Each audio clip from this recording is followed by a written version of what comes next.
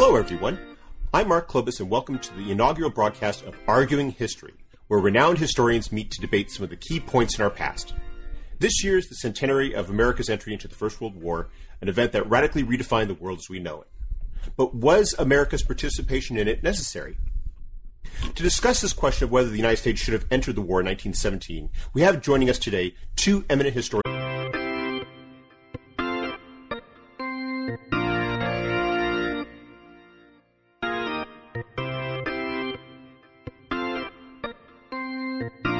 Hello, everyone.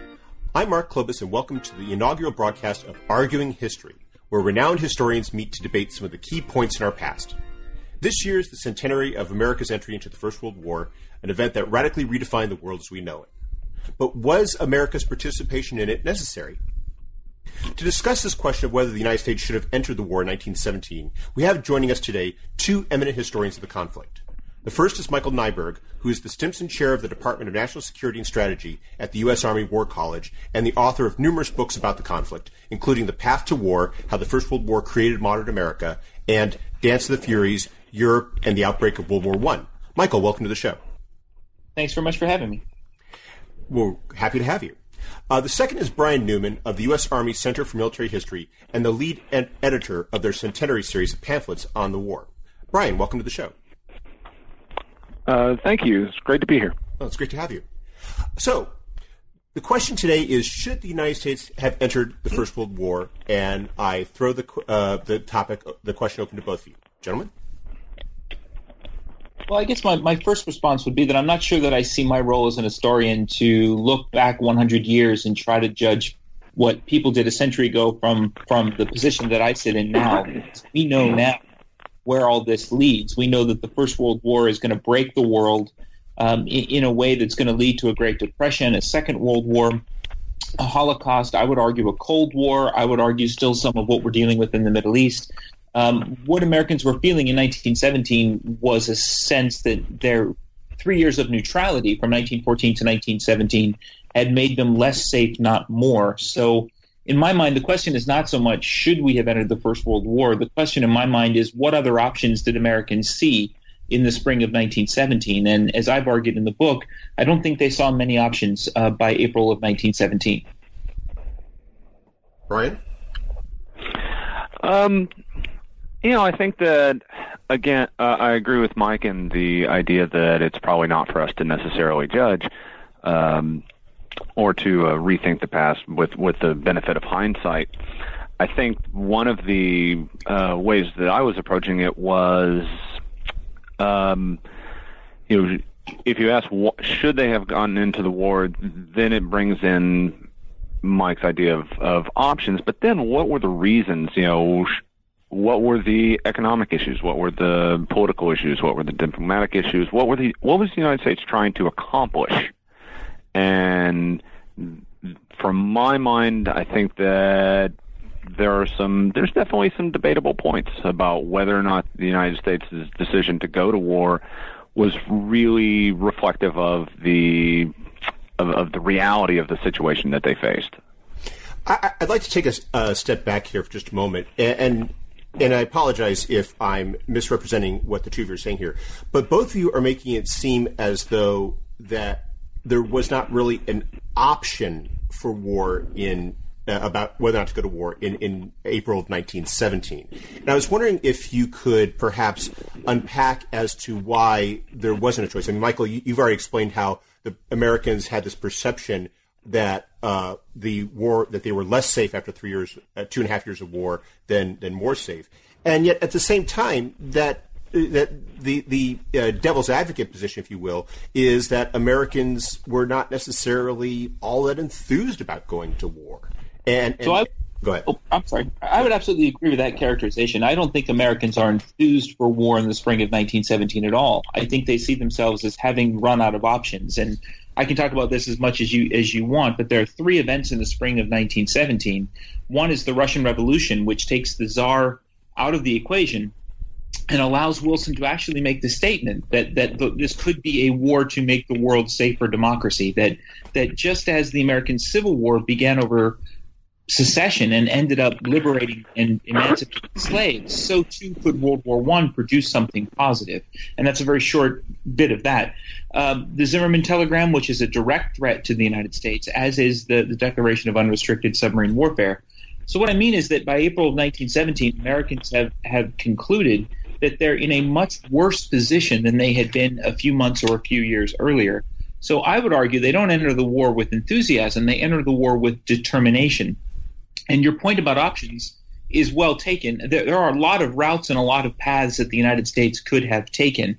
In my view, the route that the American people take and the route that their president take are different. That is, Wilson really does have an idea, as expressed in the 14 points, to create a brand new world, to create a new world order, to reshape the world in America's image. Whereas I think most Americans wanted to get rid of that situation where the war was increasingly encroaching on their own sense of security. So that, not to put too fine a point on this, so that by November 11th, 1918, when the German army lays down its arms and agrees to an armistice, most Americans think they've done what they came into the war to do, but their president wanted to continue on, which is what creates all that controversy about the League of Nations, Treaty of Versailles, and all of that. So options were certainly there in April 1917. There was not a clear articulation of what the end state was and whether the American people and their president were agreed on that.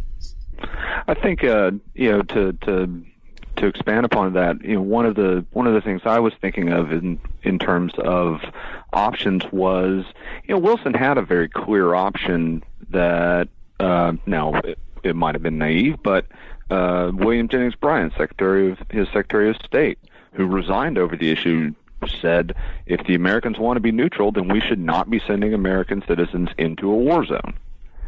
Don't put them at risk.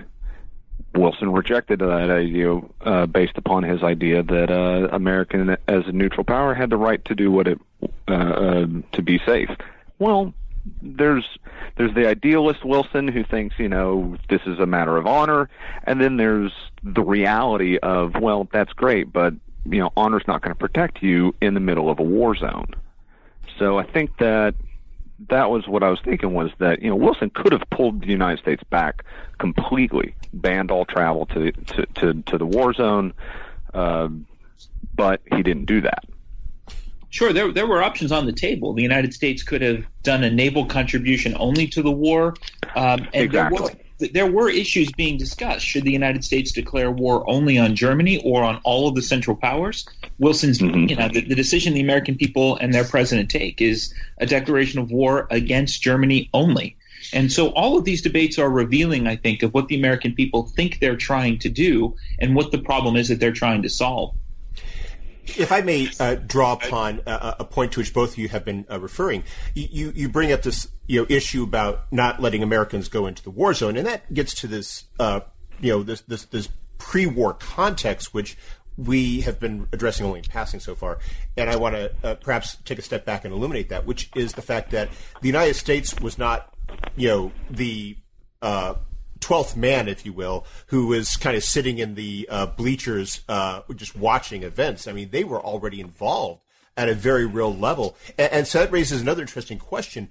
To what degree does that involvement really foreclose or a lot of these choices? Not just a matter of, say, sending men into war, but to what degree does America's financial involvement, which famously came under fire in the 1930s, or America's economic involvement, really, effectively make it give them much less options by even 1916, let alone 1917? Mind if I start on that one? Go for it. I think that it definitely that the increasing American economic connections to definitely the Allied powers gave the United States much more of a vested interest in who won the war. But again, I don't think that it made the Americans much more likely to become involved. But it definitely tied us closer to the Allies. But we didn't. I mean, then you're getting into you're starting to get into the idea that we go to war to save the Allies, and that is certainly not the case. We are no big fan of the Allies.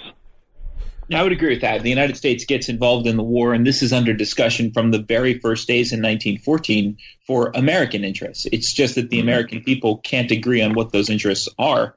And just the only other point that I would raise is that the United States, if economics was the only issue, then neutrality, or continuing neutrality, is actually the best option. And when we think about that debate of the 1930s that you mentioned, we think about the multi-billionaires, we think of the J.P. Morgans, we think of the financiers.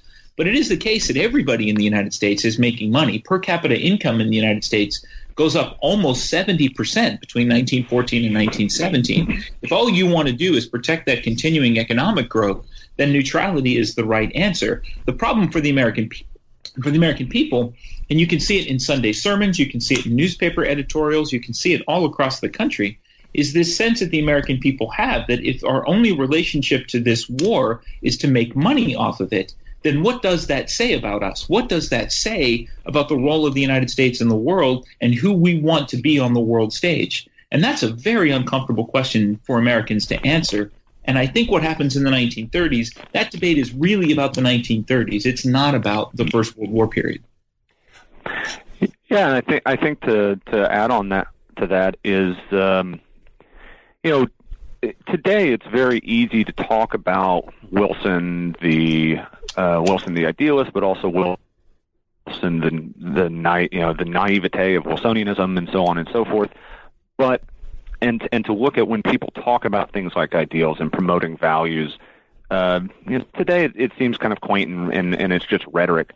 But I don't think that you can really say that about Wilson, and I think that he is really trying to, especially in his 14 points, and particularly in his address to Congress on April 2nd, that he is really laying out a moral argument for why we need to do this. And I think that he's speaking to what Mike is talking about, where he's trying to explain to the public, why this is a good thing to do. We don't want to do it, but it's the right thing to do, rather.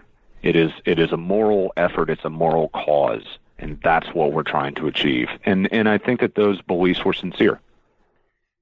But I wanted to tie us back into a point that Michael was making. It's a dimension that we probably haven't addressed yet, which is that it's not just about America's intentions and America's goals, but also perceptions of America's role. Because at the beginning, Michael, you drew in the issue of the Zimmerman telegram. And that it raises this issue as to why you had the Zimmerman telegram, which was when Germany was trying to get Mexico to attack the United States in 1917. And this idea as to whether or not Germany at some point just makes this conclusion that America is a hostile power and therefore, basically, makes that into a reality by virtue of their actions stemming from that premise. And to what degree then do we see that as perhaps what, in effect tips us from making this rational decision that the United States can stay out of this conflict, as terrible as it is, even though we might have moral imperatives to get involved, versus saying, well, at some point a fight is being picked with us, and so we're going to have to step in. Yeah, in my view, that's exactly what that's what it is. That's really what it is. Most Americans, I don't think, cared about the morality of Woodrow Wilson. Many Americans disagreed strongly with the morality of Woodrow Wilson. But what begins to happen from 1914 to 1917 is, again, this sense that by being neutral, we've made ourselves less safe. We've created a situation where Germany can make as outrageous a proposal as the Zimmerman telegram suggested, which says that if the United States declares war on us, we, Germany, want you, Mexico, to invade the southwest of the United States. We'll give you back Texas, Arizona, and New Mexico. And, oh, by the way, talk to the Japanese about coming into this alliance as well. So, and with California as the lure, it's not stated in the Zimmerman telegram, but that's the lure. And the other thing that's playing in American minds is if the British and or the French find themselves at the breaking point, one way they could get out of the war at relatively minimal cost is to give up their Atlantic and Caribbean possessions. So you could be looking at a post-war world in which you have a German-Mexican-Japanese alliance aimed at the United States, while at the same time a peace treaty could give Martinique Halifax, Vancouver. You let your imagination run as far as you want, going from the British and French over to the Germans. So just to put not too fine a point on this again, the United States took a lot of action in 1916. We bought the Danish Virgin Islands from Denmark to keep them out of German hands. We started seriously planning for the defense of Puerto Rico. So this is all being done out of this fear that the world is crouching in on us. And as you noted, that means this war is not really about morality at all. It is about the most justified reason of all, and that is national self-defense. And again, this is why I think the idea of going to war in April 1917 for self-defense is not controversial. The idea of going to war to remake the entire world in America's image, that is controversial. Now, in terms of self-defense, would you more say that it is what we're starting to see is American foreign policy in the 19th century was essentially just protect the Monroe Doctrine, and the ones who essentially enforced that were the British. Sure. As the British are becoming less or becoming weaker, now the Germans are starting to encroach upon that. So is it really going to war, or wouldn't theoretically the Defense Act of 1916 would have solved that by providing the American naval ability to protect the Western Hemisphere?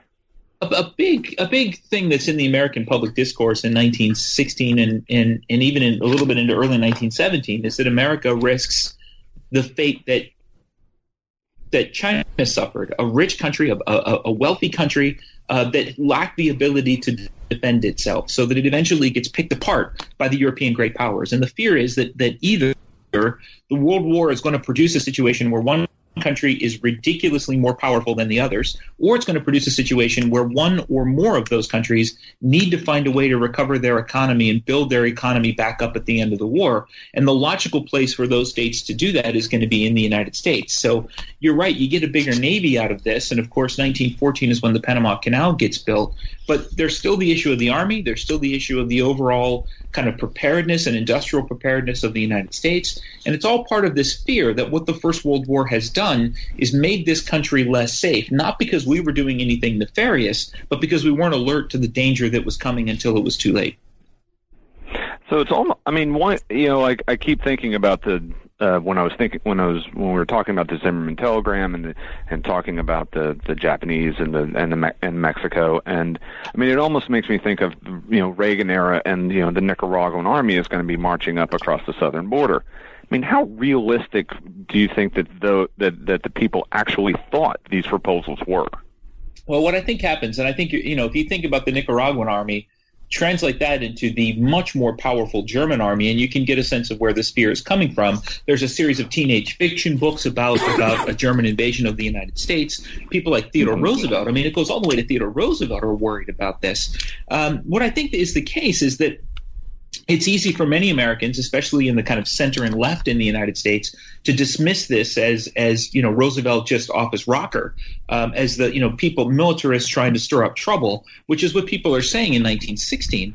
Then when the Zimmerman telegram comes out, that is the smoking gun. That is proof positive that the Germans really do want to do this. So after the Zimmerman telegram, it becomes really, really difficult, even for socialists and pacifists in the United States, to kind of wave off the German threat to the United States. Now the question becomes, how do you deal with that threat? And that's obviously a very different debate. But to what degree can you say... Go ahead, Brian. Sorry. I was going to say, when we're talking about this, it seems like the American people are on one page because they're talking about the fear. And then the policymakers, I think that they see the threat, but I think from my reading is that the German actions in terms of the submarine campaign was a far more dangerous threat and a far more realistic and prevalent threat to American interests versus what maybe the Germans are going to try and do. As much as I was. Don't want to be dismissive of the Mexican army, I'm going to be dismissive of the Mexican army. But I understand the public fear, whether or not that's based in actual reality and a realistic fear. Well, remember, too, that this is a time period when Mexico was what we would call a failed state. I mean, it has a revolution in 1911. It doesn't get a constitution until 1970. I mean, all stuff I know, Brian, that you know full well. So, Pancho Villa claimed that the Germans were backing his raid into New Mexico. There were certainly some very aggressive German spies working out of Mexico. So the question isn't so much that the Mexican army is going to march through Texas and Arizona. The question is, what if Germany wins the war and then it is Germany that sets this new world order? Is that something that America can live with? If the new world order is German conquest over Britain, France, and Russia, while at the same time forming alliances with Mexico and Japan, is that a world that's in America's interest? And I think by the spring of 1917, the easy answer is no. And I think you can see in terms of, back to the question of should the United States have gone to war, American interests in the 19-teens, as Mike said, from an economic standpoint, it would have been fine if the U.S. maintained its neutrality, because our economic interests were, well, one within the Americas, but also Asia. We were looking to expand, and truthfully, we're expanding economy, and the weaker the Europeans get, the better. I think that the question now arises with in terms of who's going to lead the international community.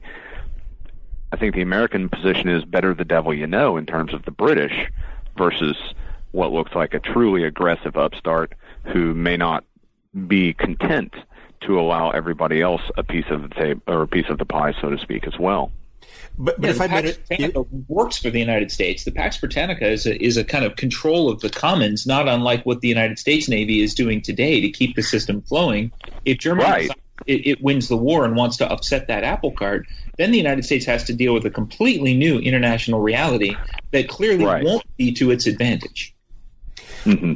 But to what degree is that calculation being made among the American population? I mean, you could see it among, say, strategists. You could see it among businessmen. You can see it among people that are involved in the international, economy that's developed. But to what degree are, say, American voters in Colorado or Alabama, or if you want to be a bit more controversial, Minnesota, where we have a very heavy German ethnic presence?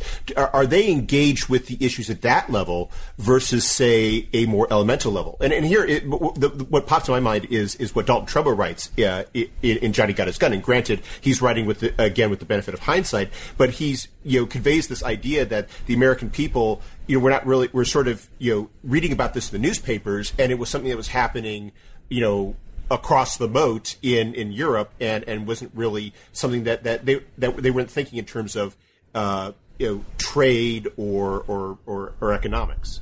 Well, no, but they certainly see wheat prices rising, cotton prices rising, hog prices rising. They certainly understand what it means to their pocketbook. They certainly understand what it means to their community's growth. I mean, the statistics are in the book, but I mean, the United States has a net negative trade balance with Europe.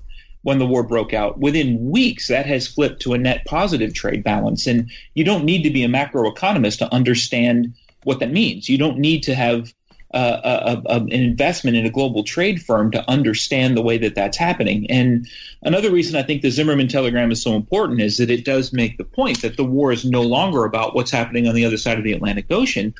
It is now very much about what's happening in your country itself. And the American people did fully understand what this war was doing to them economically. And I didn't mention this earlier, but it's worth saying. I mean, there were a lot of Americans who were manufacturing things that Americans used to buy from Europe that people were now buying from American manufacturers because the war was making it impossible to get those things in Europe. And they include things like eyeglasses and pencils and Bibles, all of which Americans had typically bought from Europe before World War I. I found a report when I was doing research for the book about the American Bible sales groups and how happy they were that American Bible sales were just shooting through the roof because Americans couldn't get those items from Europe anymore. Bible salesmen in Europe, Bible manufacturers, were now using their printing capabilities to print military forms and whatever else it was that the armies needed. So it's not just that you're selling stuff to the Europeans, it's that you are using American markets to replace the old European markets. the the American economy is expanding by leaps and bounds. I think I don't remember the exact numbers, but we do go from a debtor to a creditor, and we supplant the British as the largest creditor nation in the world. Kind of the global banking system center shifts for a period from London to New York City, and which is good for the American economy, but as the economy is adjusting and as things become uncertain for the farmer in Wisconsin, they're not sure what all this means, and that leads to uncertainty and fear. Let me approach this question then from a different perspective. So, if I may summarize, basically, both of you are arguing that the United States in the spring of 1917 did not have a practical alternative to participating in the war, given their perception of security. Correct? Their concerns about their security. Correct? Yeah, I would actually go a step further, and I do in the book, in saying that the American people are pushing their president more than their president is pushing them. So as soon as the Zimmerman telegram comes out, the city of Philadelphia, the state of New York, the state of Massachusetts, they all consider that the United States is at war. They mobilize National Guards. They mobilize militias. People are writing letters to the editor saying, what are we waiting for? 2 members of Wilson's cabinet considered resigning because they were afraid that the Senate might declare war without Wilson. So, it's not the case that this story necessarily has to be centered on Woodrow Wilson. This is a fear that's going across the United States. And, but at the same time, absolutely there is a public fear. And I think one of the things that we're struggling with, and that we as historians have been struggling with since, April 7th of 1917, is that, unlike World War II, obviously Pearl Harbor, proximate cause. There is no real clear proximate cause, I think, that says the United States had no other options. It did. It could have chosen not to. But whether the people, but you get this with the entire war going back to 1914. This is such a complicated war, and that you have the mass hysteria of the public versus the kind of the great game of international politics and international relations, jockeying for position. How do you control the public? So it just gets into, there are no real clean answers, so to speak, when dealing with the First World War, as opposed to some later wars, I think. The question I wanted to throw out, though, is this: at what point does entering that war become more rather than less likely? Is it with the Zimmerman telegram? Is it with the resumption of unrestricted U-boat warfare? Is it with something more nebulous in terms of this imperceptible shift in anxiety in the American people? At what point do we go towards he kept us out of war being a popular appeal to, we must get in this war while we can still make a difference? Well, I think the point we've made a few times is obviously right. There were always options. There were always other things that could have been done. But by early 1917, those options are narrowing considerably, and there are plenty of Americans. Even Wilson understood it.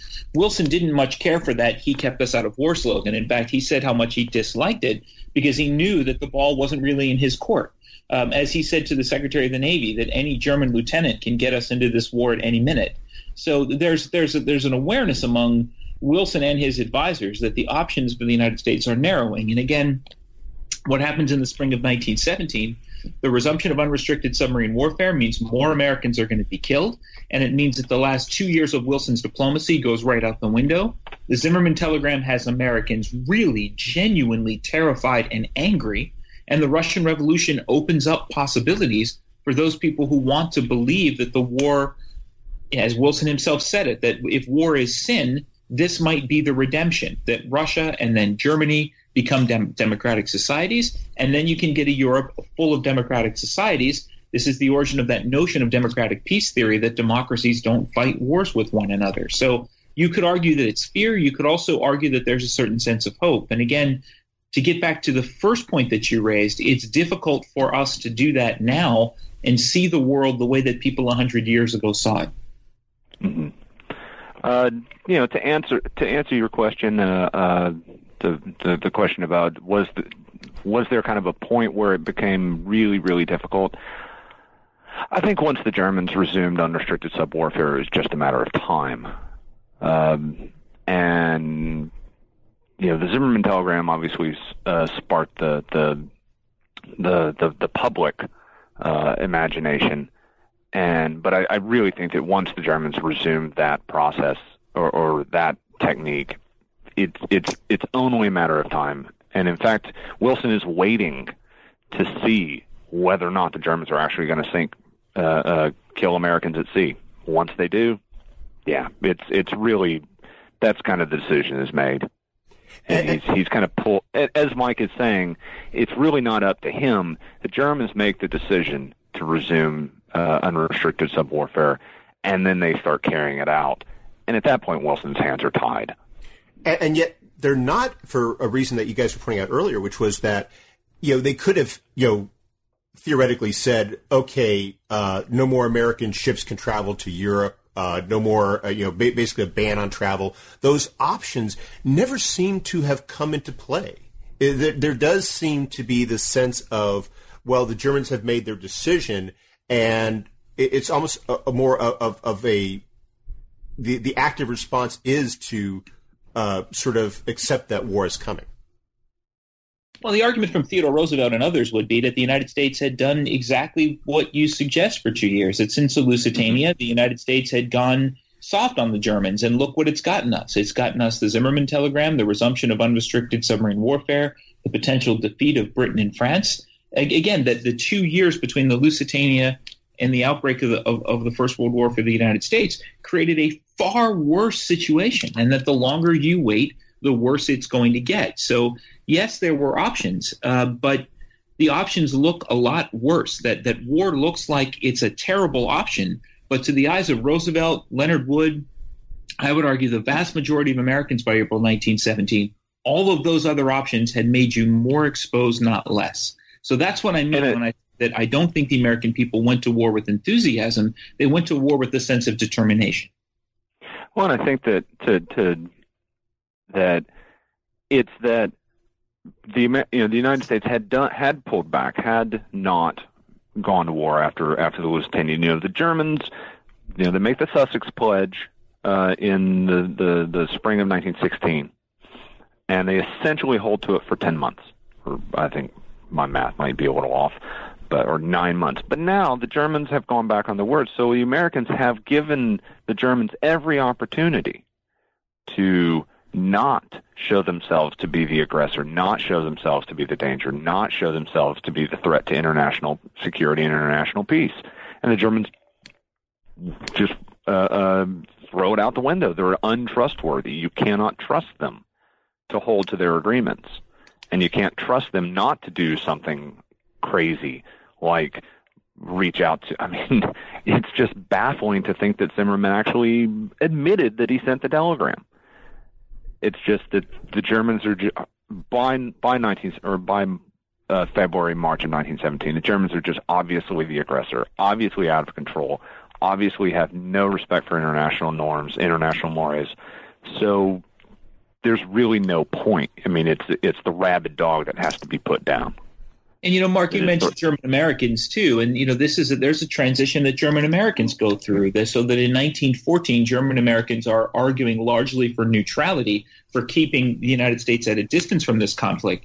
By 1917, by late 1916, you see even German Americans, people like Oswald Villard and Edward Rumley, who are making the case that it's not the Germans we need to worry about, but it is the Prussians. It is this regime that we need to worry about. So you get these arguments for what we would today call regime change that come out really clearly in Wilson's declaration of war speech, in which he says several times, we're not going to war with the German people. We're doing this to help the German people. We're going to get rid of that awful government they have so that the German people themselves can realize the full potential of what they are. And now that, to the French and British, sounds incredibly naive, but it rings true even with many German Americans in the United States, most of whom, incidentally, are not Prussian. and most of whom don't necessarily have all that warm feelings for the German regime. These are men like Dwight Eisenhower, Eddie Rickenbacker, John Pershing, all of whom are German American, but clearly understand their American identity as being more important.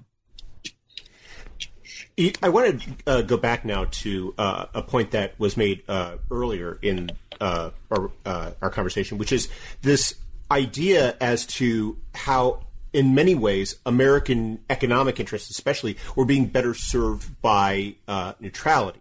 Now, I don't want to get too counterfactual here, but I do want to raise this question as to go back to the question which both of you have suggested is a very problematic one, which is, should the United States enter the First World War, which is, to what degree might American interests in the aggregate have been better served by, in effect, going against this tide and having, say, a Wilson saying, even with this, we're just going to stay out of it because we just choose not to participate in what's taking place. To what degree might America have been better off staying out of the war, given the benefit of hindsight? We should we should get Niall Ferguson on the line. Well, I mean, there's two ways to answer your question. One is to take it with the knowledge that we have a century on, which, to my mind, the answer is not so much do you or do you not go into the war. The answer is, how do you structure a peace that will actually work? And here you're getting into the difference between what America wanted to get out of the peace and how Wilson handled himself. Here, Wilson does have to be in the center of the story. But the second question is, what were Americans talking about in the spring of 1917? And those are not the terms of the debate. The terms of the debate are, by inaction, we have put ourselves in a position where we could endanger our security, our children's security, our grandchildren's security. And that's the problem that we have to solve. So I think you really are talking about two different kinds of questions when you ask whether the United States could or should have taken a different route in April of 1917. That raises it. Yeah. Go ahead, Brian. I think that if the conflict had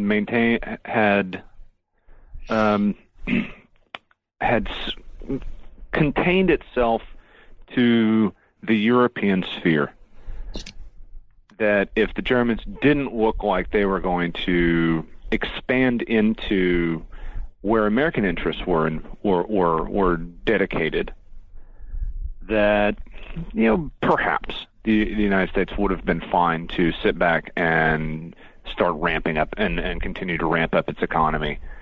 But it's really difficult to argue one way or the other.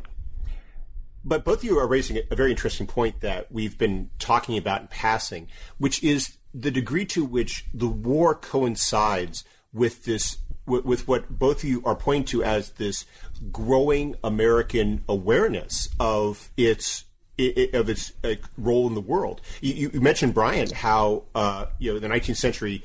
I think it was you, Brian, about how in the 19th century there was this Monroe Doctrine, which was essentially a British enforced Monroe Doctrine. But now in the 20th century, the United States is no longer willing to just issue proclamations. They're increasingly thinking, well, if we want this, we have to engage and make it happen. Well, I think you're seeing just a process of the expansion of American reach in terms of international affairs. I mean, the United States has always been an expansionist nation, and by 1917, we'd had the Philippines for just under 2 decades.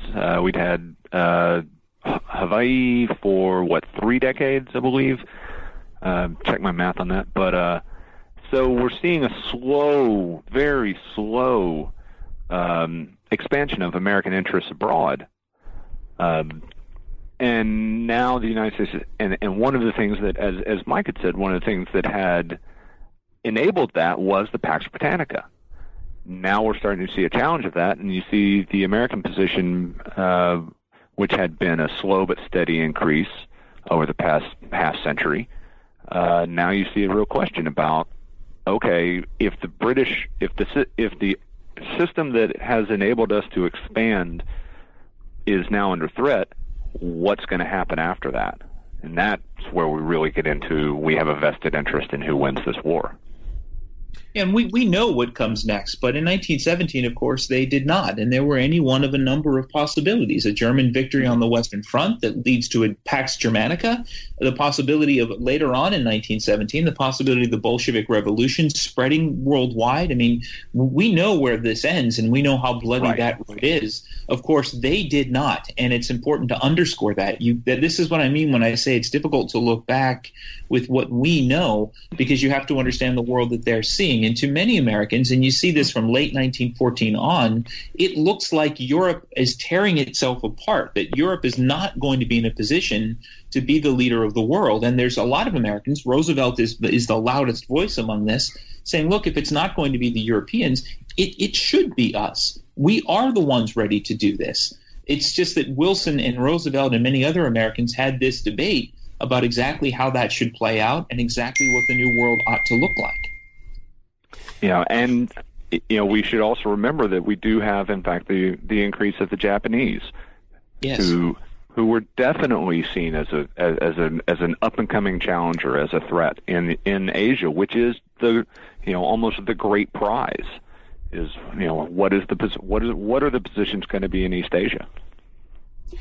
That aspect of America's engagement with the world sometimes feels as though it's being left out. A lot of the works that have been written about the war, they treat it as sort of this tripolarity: America's relations with Britain as a nation, America's relations with Germany as a nation, how Americans were responding to the war. And yet what both of you are pointing to is the fact that there was this dimension of America was beginning to find its place as a global power, and that was a very much of a real consideration in terms of this question of whether or not America joins the war on whichever side. There's no question about that. The debate is how to exercise that power. So you have people like Wilson who want the United States, William Howard Taft is another one, who want the United States engaged in creating international organizations and creating global institutions that will reduce the overall threat of war and increase the chances of prosperity. Then you get folks like Roosevelt and Henry Cabot Lodge who argue, well, no, that's not the way the international system actually functions. And the best thing for the United States, and by extension the best thing for the world, is that the United States exercises its power independent of those organizations. And that's a debate that existed before World War I, but it's on the margins. By 1917, 1918, 1919, it's at the center of what Americans are talking about and what they're debating, and that's why the Treaty of Versailles is so controversial. The question isn't whether or not the United States will be playing a bigger role on the world stage. Everybody agrees that it will. The question is what kind of a role ought it to play, and what should America's interest be? What should we be pursuing? Which kind of gets into the misperception of the 1920s and the 1930s, the misperception of what does it mean when the United States rejects Versailles. It doesn't. This idea that we just withdrew behind the confines of the Atlantic and the Pacific is completely false. The United States is still an international player, and they're expanding. It's just in what format are they doing that? Are they doing it within the confines of the League of Nations, or are they continuing to play this power politics of looking for their own interests? Yeah, it's slightly more idealistic, I think. I mean, the United States, the argument, whether it's true or not, whether it's hypocritical or not, the argument people like Lodge are making is that not only does the United States benefit from a greater expansion of American power, but the world benefits from an expansion of American power. And of course, that argument is not limited to the 1920s. That argument is something that you hear today as well. So one of the things that, about the First World War that to me is so interesting is this basic framing of the debate. Should the United States participate in the world through international organizations, or should it be allowed to operate the way that it wants to in the international arena for its own good and for the world's good? That's a debate that we've been having ever since. Right. And obviously continue on today. I mean, Paris. Right Paris was a classic example. Well, the country is still going to benefit if the United States is in the lead. Well, but we can. That's for another show. And that, I think it's interesting, though, in what is different from the debate today versus the debate that takes place a century ago, which is that a century ago, though America is this emerging power, both of you are pointing to this degree of insecurity in the sense of not so much insecurity out of a sense of both of you point to the fear that was felt, but also the uncertainty. America has never really exerted this role on this scale, and it faces these very threatening powers with a very hostile interest to America's sphere of influence. You have Germany. You mentioned Japan, which was technically an ally during the war, but there does seem to be this question that America's never really taken on a struggle of that caliber. And there is this question that both of you seem to be hinting at, which is America doesn't know necessarily how well it will do in that scenario. Well, I don't think that they have any idea how well they'll do. This is something that that I've raised in some of our work on the Army when we actually get into the war. None of these guys know what they're doing. This is very new. A new experience in terms of how do you play on. This is the United States playing on the big stage. The greatest previous international kind of crisis that we'd had was 20 years ago when you had essentially a third-rate power beating up on a fifth-rate power, which during the Spanish-American War. Now it's where we have a seat at the grown-ups table, so to speak, and they don't necessarily know how to do this. This aspect of sort of America. You guys have been cutting in and out, so I apologize. Oh. Are you? Sorry about that, Mike. I don't know if it's my Wi-Fi link or what, but you guys, there was a little bit of cutting in and out there, so I don't want to walk over Brian, but is it okay if I add something there? Or? Please do. Yeah, please. Yeah, I would say that, militarily, I think Brian's absolutely right. They don't know what they're doing, even though many of them aren't conscious of it. But at the meta level, I hate to keep coming back to Theodore Roosevelt, but he exemplifies this very muscular notion that the United States does know what it's doing. It'll have to figure it out, but that the Europeans have obviously shown that they can't do it. And on the other end of that scale, Wilson thinks this as well. It's just more of a kind of moral vision that Wilson is trying to lay out. So there are plenty of Americans already talking about an American century, already talking about replacing Europe, already talking about reshaping the world either in America's image or to America's advantage. But either way, they are aware that they're going to come out of this war in relatively a much stronger position than when they went out of it. The question is what to do with that power. Mm-hmm.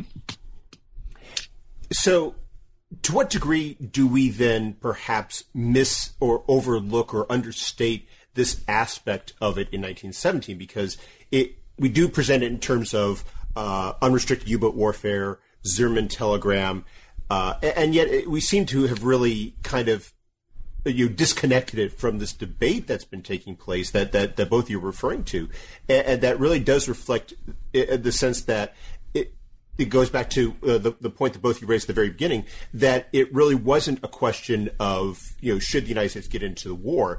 In a sense, this change that was taking place in America's position in the world made such an engagement, for lack of a more precise word, inevitable. Yeah, again, I think I'd highlight it wasn't inevitable, though I think it's increasingly more likely. The question, again, is what do you want to do? And one of the hinge points of this, of course, is the League of Nations. Should the U.S. belong to it or not? Another hinge point is whether the United States ought to assume control over parts of the old Ottoman and Austro-Hungarian empires, which Wilson is adamant that the United States won't do. And the Europeans are trying best they can to say, look, you keep criticizing us for what we're doing in the colonies and for what we're doing in empire. Take a role, take part of Turkey, take part of Anatolia, take Armenia, take control of these regions and see if you really can do any better. And it's Wilson's adamant refusal to do it that just exasperates the Europeans, that you want to be playing a role on the stage, but you don't really want to take any responsibility. So this, to me, is all part of this debate, and Brian was getting at it.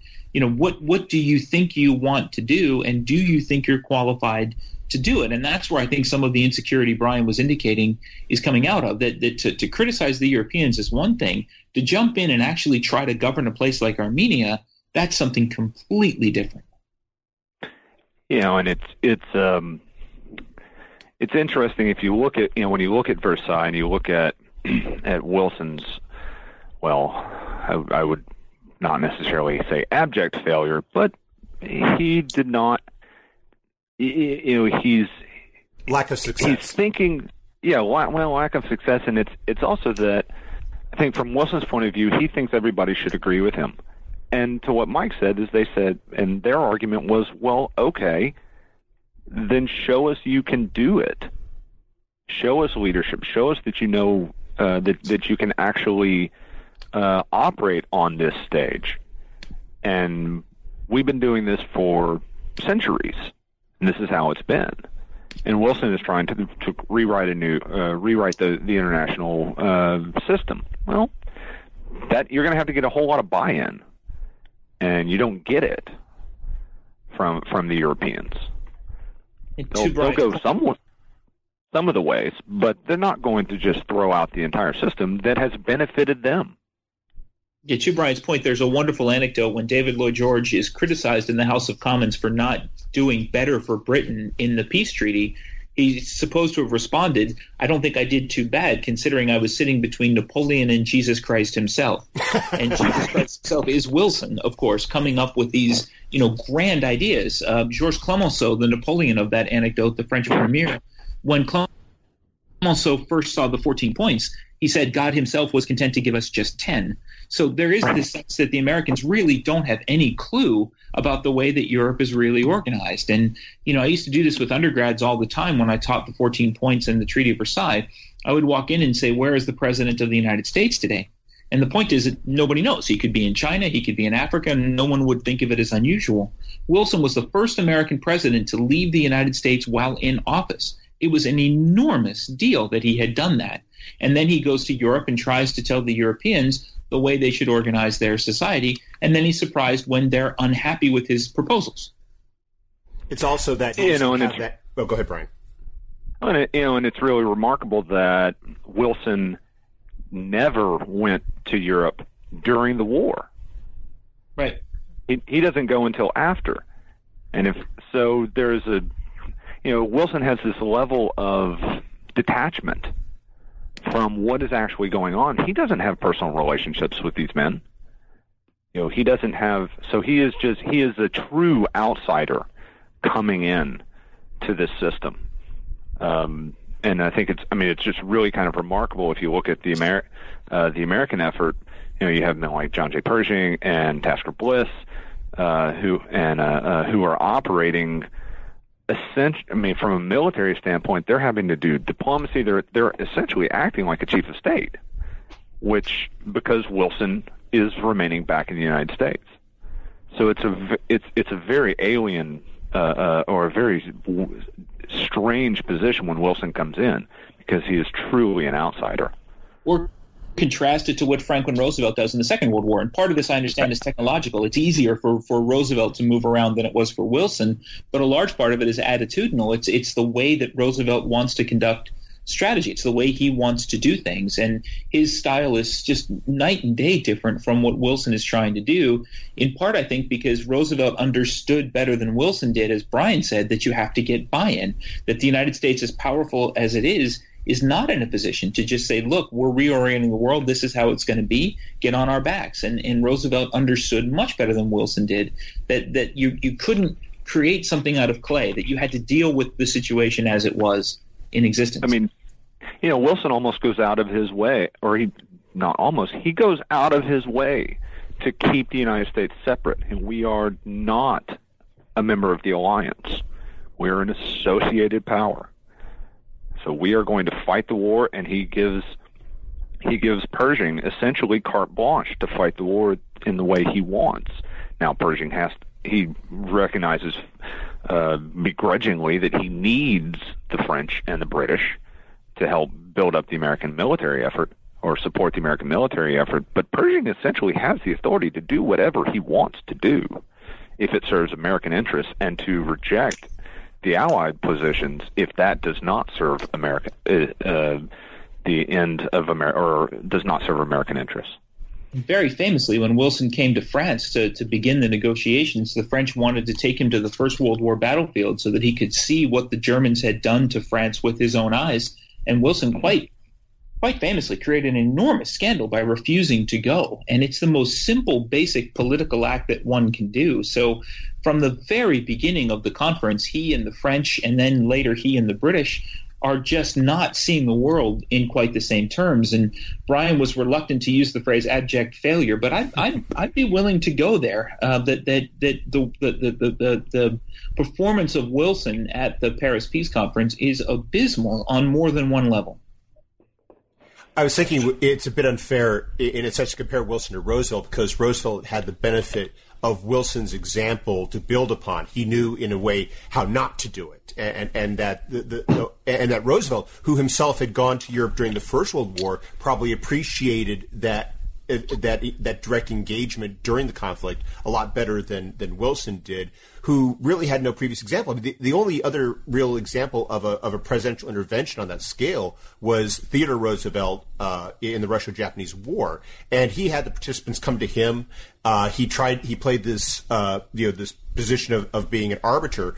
And ultimately, it was one in which he could do because the United States was not a participant. Wilson, by contrast, had only that, and he was trying to have it without really acknowledging that it was a different situation. Britain and France were not really prostrate and dependent upon the U.S. the way they would be in 1945, and that Wilson basically was sort of making it up as he went along in that respect.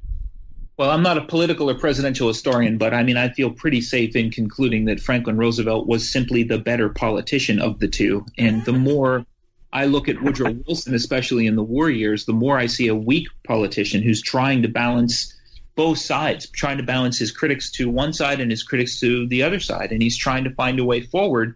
And you have to remember, Wilson won the 1912 election only because of a split in the Republican Party. And he won the 1916 election by the narrowest margin in American history until 2000. So this is not, by any stretch of the imagination, a uniformly popular president, as Franklin Roosevelt was. So there's that contrast as well. Roosevelt believed, and later Harry Truman believed at the end of World War II, that they commanded a much greater sense of support. And not to go too far into the future from where you want to go, but Truman, before he went to the Potsdam Conference, was quite careful to make sure that he had the approval in the U.S. Senate for things like the Bretton Woods Agreement, for the United Nations, that all of that was decided before he went to Europe. And those are things that Woodrow Wilson should have done and did not do. And again, part of it is because he just wasn't a very good politician.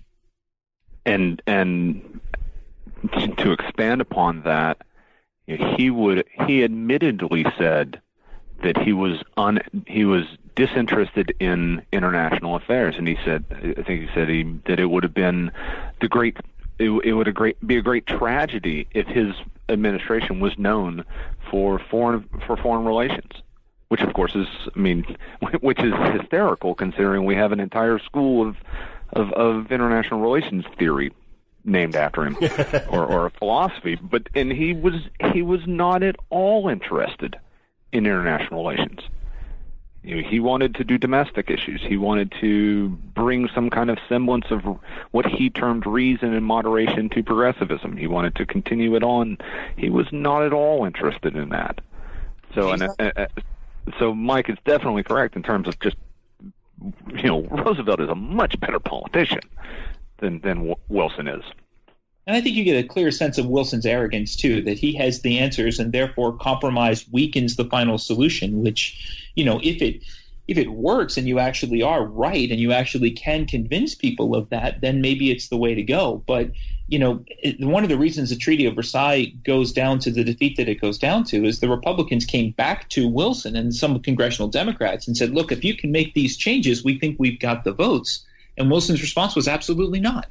Absolutely not. There will be no negotiation. There will be no reopening of this, and there will be no compromises. That's the kind of thing. It's really hard to imagine a seasoned, wise, popular politician like someone like Franklin Roosevelt saying, unless it was a principle that he really, really held to. And I think that some could argue that by that time, obviously, his health was failing, but I think you can look earlier in his career, and Wilson always had this elite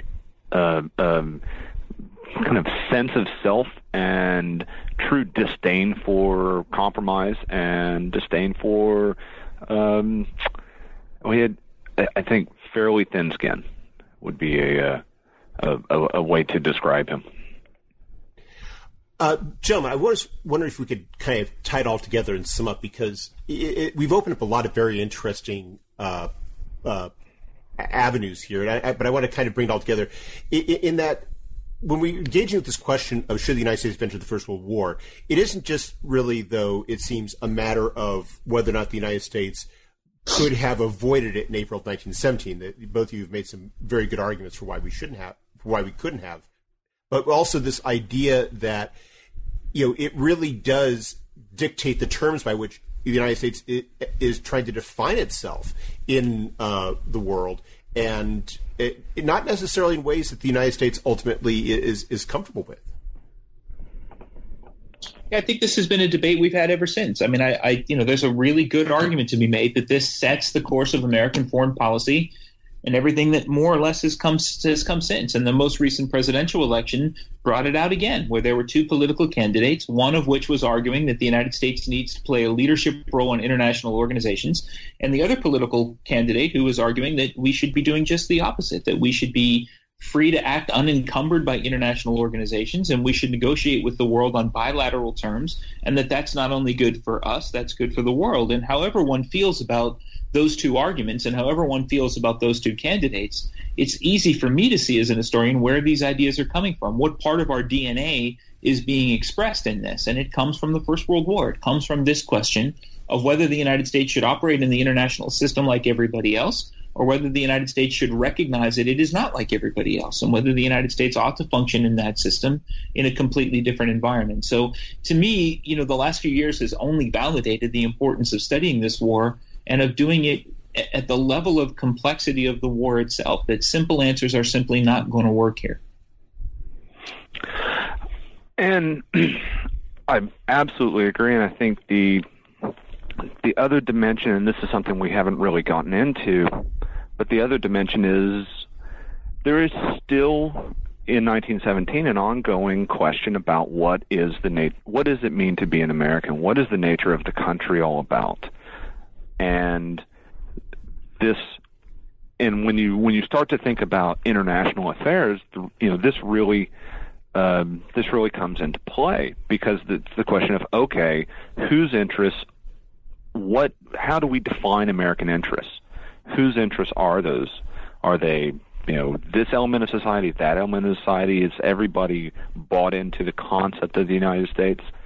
That's why we get into the anti-German stuff and the 100% American. But, the U.S. is really still in flux. And it's a lot of, and to many degrees, we're still in, because it's still this how do you create a unified national identity from this polyglot, this great assortment of disparate groups, and trying to create that, and then trying to create a unified foreign policy, is incredibly difficult. That element of national definition is one that is very fascinating, but unfortunately, I think we're going to have to leave it for a future podcast. Michael Nyberg, Brian Newman, thank you very much for taking some time out of your schedules to speak with us. I hope you have a wonderful day. Thanks very much. Yeah, it's been great. Thank you.